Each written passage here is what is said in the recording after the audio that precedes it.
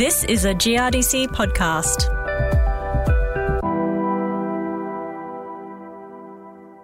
G'day, I'm Megan Woodward. It's been one roller coaster of a year for weather to date, with excessive rainfall hitting northern growers over the past 6 months. With waterlogging across paddocks, growers are at heightened risk of losing nitrogen from denitrification, and it's an issue GRDC is keen to understand better. Recent research supported by GRDC found that on average, paddocks with waterlogging could lose 28% of nitrogen from denitrification. To get the complete picture of nitrogen cycling and the conditions under which growers can lose nitrogen from the soil, GRDC has launched a new project to investigate how to better predict nitrogen cycling and losses in Australian cropping systems, with a focus on augmenting measurements to enhance modelling. I caught up with Senior Research Scientist at the New South Wales Department of Primary Industries, Dr Graham Schwenke, to discuss the state of play on the ground right now and the value of further research into nitrogen cycling. Graham, it is no secret that we've gone from droughts to literal flooding rains and much flooding rain in the first half of 2022. Tell me a little bit about what you're seeing on the ground when it comes to waterlogging in paddocks at the moment.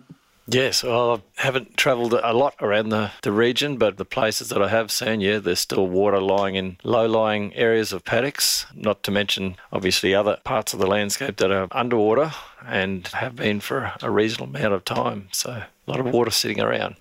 Obviously, that is of huge concern when we start talking denitrification. Tell me a little bit about the concerns that growers rightfully have at the moment. Yes, okay. Well, denitrification is a part of the soil nitrogen cycle. We call it a cycle because it goes around in a circle, I suppose. So nitrogen comes into the soil in various ways. With humankind intervention, we put fertilisers in, but also we have nitrogen-fixing bacteria that bring nitrogen into the soil.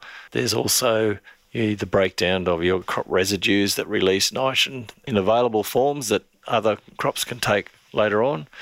But because it's a cycle, that means that some of it will be returned to the atmosphere. And the main process for returning nitrogen back to the atmosphere is called denitrification. So it's a natural process, but I guess it's of concern for farmers because it can mean that of the nitrogen that they've got in the soil or they've added to the soil to grow a crop, a significant amount can be lost through this pathway. Absolutely. Tell me a little bit, I guess probably the question I should have asked first before we got into that, but just the general importance of nitrogen and nitrogen cycling more generally. Sure. Well, nitrogen is a key essential nutrient for crop growth and crop and pasture growth. Any plants really all require nitrogen. For farming, it's one of the major nutrients, so it's probably the nutrient required in the largest amounts, and as such can represent one of the biggest expenses for farmers to apply nitrogen through fertilisers into their paddocks to get your optimum cropping or pasture production outcomes that you're after. Absolutely, and it's a bit of a perfect storm at the moment, isn't it? I mean, a lot of northern growers would have had their nitrogen-depleted soils at the start of this particular season after 2 really strong harvests, and then you pair that with the waterlogged paddocks, which accelerate the process of denitrification. I guess they should probably be looking at soil tests to get a really accurate understanding of their nitrogen levels. Why is that a good thing to do and why is that important? Well, we've got a lot of years of research trial experience that's given us some really good information that's used in decision support systems or nitrogen budget calculators, if you like. So people can look at their crop that they had last year and how that crop performed in terms of what yield it had, and if it was a cereal crop, what sort of protein it had. So you can calculate from that how much nitrogen was taken out of the paddock. If we know a little bit about the paddock's background, as in what the soil fertility is like, then those calculators will tell us, how much nitrogen is being provided naturally from the soil organic matter through mineralisation. And so you know how much is gone, you know how much is going to be re-put back into the soil, and then you make a prediction about what your next crop is going to need, and you look at sort of addressing any shortfall in that need through fertiliser. So that's the system most people would be following. So they're looking at topping that up. So as you said, after some good yields in the last couple of seasons, there would not be a lot of excess nitrogen sitting in the soil anymore that's been taken up by those big crops. And the calculator would take that into account and think, well, okay, there's not much there, so we'll need to schedule to put in X amount of fertiliser to satisfy the needs of the next crop. But if people have done that, put that fertiliser in, and then have got these really wet waterlogged conditions on top of that, that could have thrown a spanner into the works. That's when the calculators and some of the simulation models don't really have a good handle on what sort of losses may have occurred. And we sort of need to go back to the paddock and ask it in the form of doing a soil test and seeing what nitrogen's actually there from what they put in and what the soil's mineralised, because it could be quite different from what the model has calculated and what they put on. You could have lost a significant amount. In your experience, do you see the flux of weather conditions that growers are having to manage over the last decade or two, really? We've seen that potentially in these wet years, they grow those low-protein crops, or a crop doesn't yield quite how they thought it would based on what they thought their nitrogen levels were. Are you seeing that becoming more common? Yeah, we have seen that pop up, like you say, over the last decade or so, when we do get those really wet times and that lost pathway hasn't been accounted for. And as I said before, if people are sort of going ahead with all of their calculations based on the simulation models or even their rules of thumb or the nitrogen budget calculators that are out there, if that hasn't been taken into account, then they can be sort of caught a bit short by the time that the crop's well and truly growing, or even at the time of harvest where the protein content in a grain crop doesn't end up being as high as they think it could be. Definitely. What are, I guess, from your expert point of view, how much weight should be put into particular modelling systems, and where do they fall short sometimes, and why are they an incredibly useful tool at the same time? Oh, very useful tools, because they try and take a lot of these processes into account. They've taken a lot of years of research, field trials, data into account. So there's a lot of information going into the background of these calculators and models, and having those there allows people to sort of forecast various scenarios ahead of time and think, well, okay, if I'm aiming for this particular yield and this particular protein in the season, how much will I need? And based on those forecasts, you can sort of make real economic decisions based on that. In a business environment is pretty crucial. So without basically going through and seeing what happens at the end, you can run a number of scenarios beforehand and see, well, which is going to be the best. It may not be the scenario that you think just off the top of your head. And even some of these models can be used even to get sort of really bigger picture things for government policies and that size of thing as well. So they're really important. They have some great applications. But I guess, yeah, as you said, they're not perfect. And where some of them are not perfect is where you get these extreme conditions, because they've been put together over what we might now call more normal years. Sure, there's some tough years in there as well. But yeah, when you get these very extreme conditions, particularly flooding and intense rainfall events, models are not necessarily set up for that.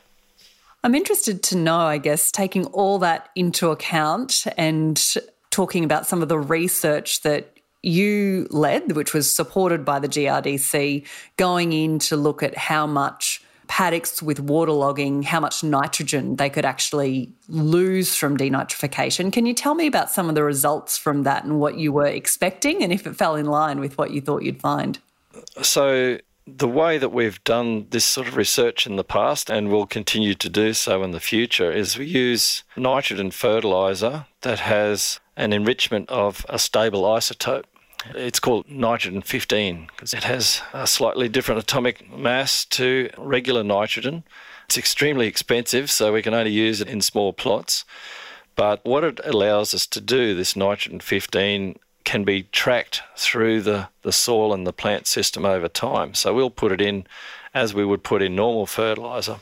And at the end of the season, we can take our soil samples, but also collect the plants that grew in that soil and look at the grain and the leaves and the stems of those plants and the roots. And we add all that together and we can basically look at the recovery. How much of that original 15N nitrogen that we put in, how much of that can we find at the end of the season? So we look at this recovery as a percentage of what we put in. And that's to simulate normal additions of fertiliser and growing normal crops, so that the crop behaves exactly the same as if it was a normal fertiliser, but it just allows us to track this over time. And so by the end of the season, we have not always found all of the 15N that we've put in.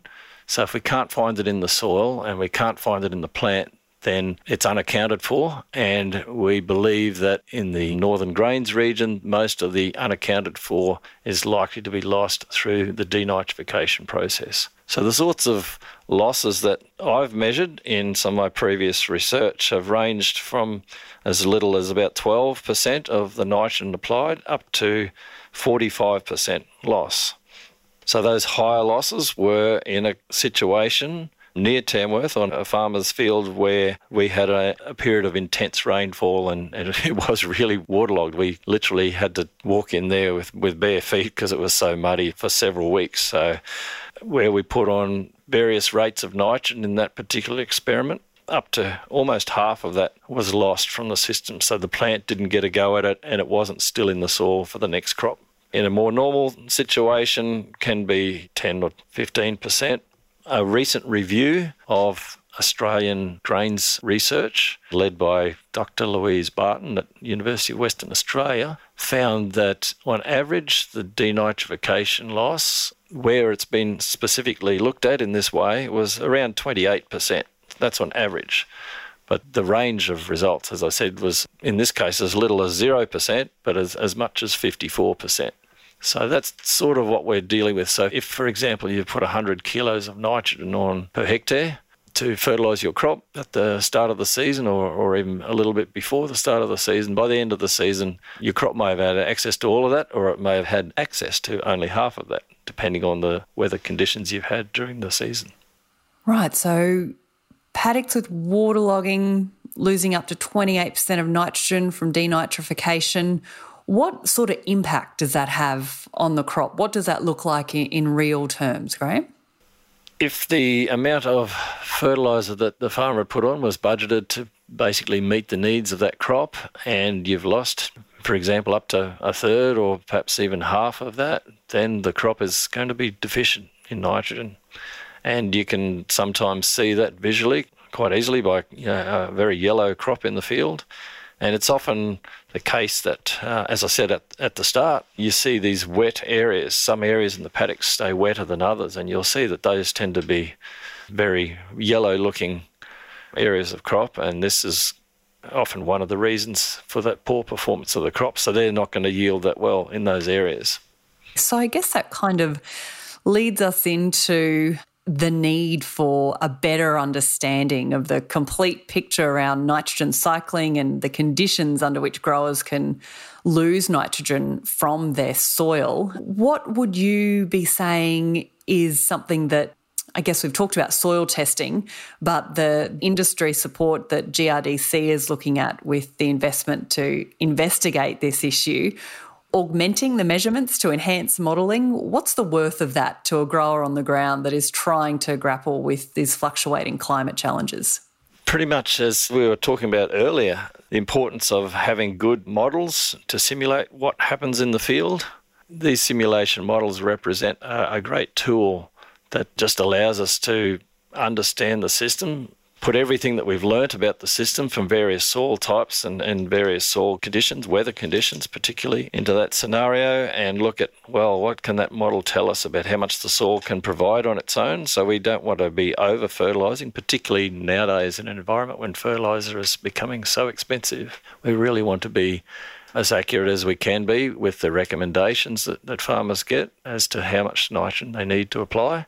And of course, the other side is if you want good efficiency of the nitrogen that we put in, we need to understand under what conditions that it's going to be lost. And while we know what these loss pathways are, theoretically, we need to be able to know that, yes, we can simulate that happening under the conditions that we want to investigate under various scenarios. And with changing climate, you've got different scenarios that you want to investigate. Absolutely. It all comes down to managing risk, and that's financial risk, that's your growth risk, soil risk, all the things you can and can't control. And obviously when it comes to nitrogen, there's the environmental risk or environmental impact as well. How important is that, I guess, as a focus point for growers at the moment, and the way this particular piece of research can potentially help reduce that impact?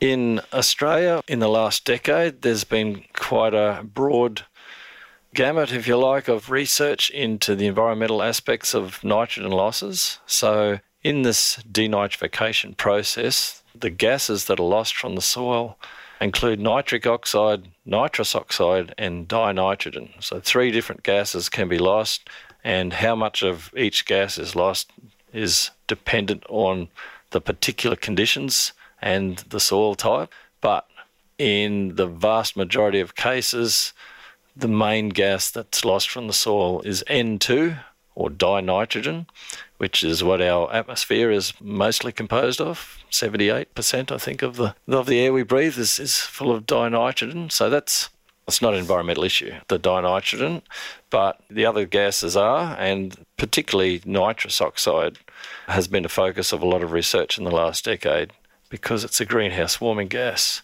Its greenhouse warming potential is around about 300 times that of carbon dioxide on a molecule by molecule basis. The amounts of nitrous oxide that are emitted during denitrification and even other processes in the soil also emit nitrous oxide, but denitrification is the main one most often. The actual amounts that are lost are not significant from an agronomic point of view. So we're talking a few kilos at the most of nitrous oxide, nitrogen lost per hectare per year, whereas when we're talking dinitrogen, it could be tens of kilos if we're talking a major loss. Could be 50 or 60 or 80 kilos at the most. But yes, the nitrous oxide losses are small, but in an environmental sense, they're important. So agricultural industries in general that are looking to become more carbon neutral and less impactful on the environment, this is one of the key concerns in terms of a carbon footprint of growing crops. Nitrous oxide is a key component within that life cycle assessment. Absolutely. And I guess just plays into even more the importance of understanding nitrogen loss and improving system modelling from a farmer's point of view, but from an environmental point of view as well. You've been incredibly knowledgeable. It's been great speaking with you, Dr. Schwenke. I guess to finish on today, if there's a grower listening right now and he's experiencing or she's experiencing all the things that we've described and discussed so far, what's the course of action that a concerned grower could take right now, could go and do right now? As soon as they stop listening to this and jump out of the tractor, what could they do?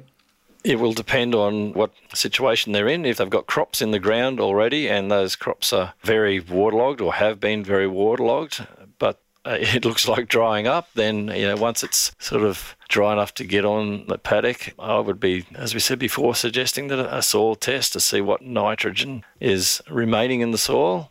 So if you can get that information fairly soon, and if it shows that your soil's now a lot less provisioned with nitrogen than it was at the start, or what you thought it was going to be, then there's an opportunity to add some more nitrogen to the crop.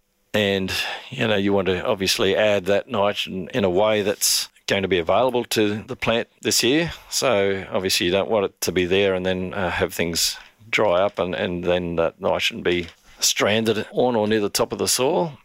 If it's a case of having to apply some nitrogen in a broadcast sense, then the usual precautions with that, particularly if you're applying as urea, apply, in that you don't want to apply it to a wet soil that's drying, because then you can be at risk of losing some of that through another nitrogen pathway, which is ammonia volatilisation. But if your soil is dry and you've got some rain predicted within a few days, then that's the sort of best time to apply some urea in that scenario. That should not lead to major losses from that. That's great advice, and I'm sure there's plenty of people that are very happy to take on all the advice you have to give. Incredibly knowledgeable. Thank you so much for joining us. That's Dr. Graham Schwenke. He's a senior research scientist with New South Wales Department of Primary Industries. Thanks for joining us today. Thank you.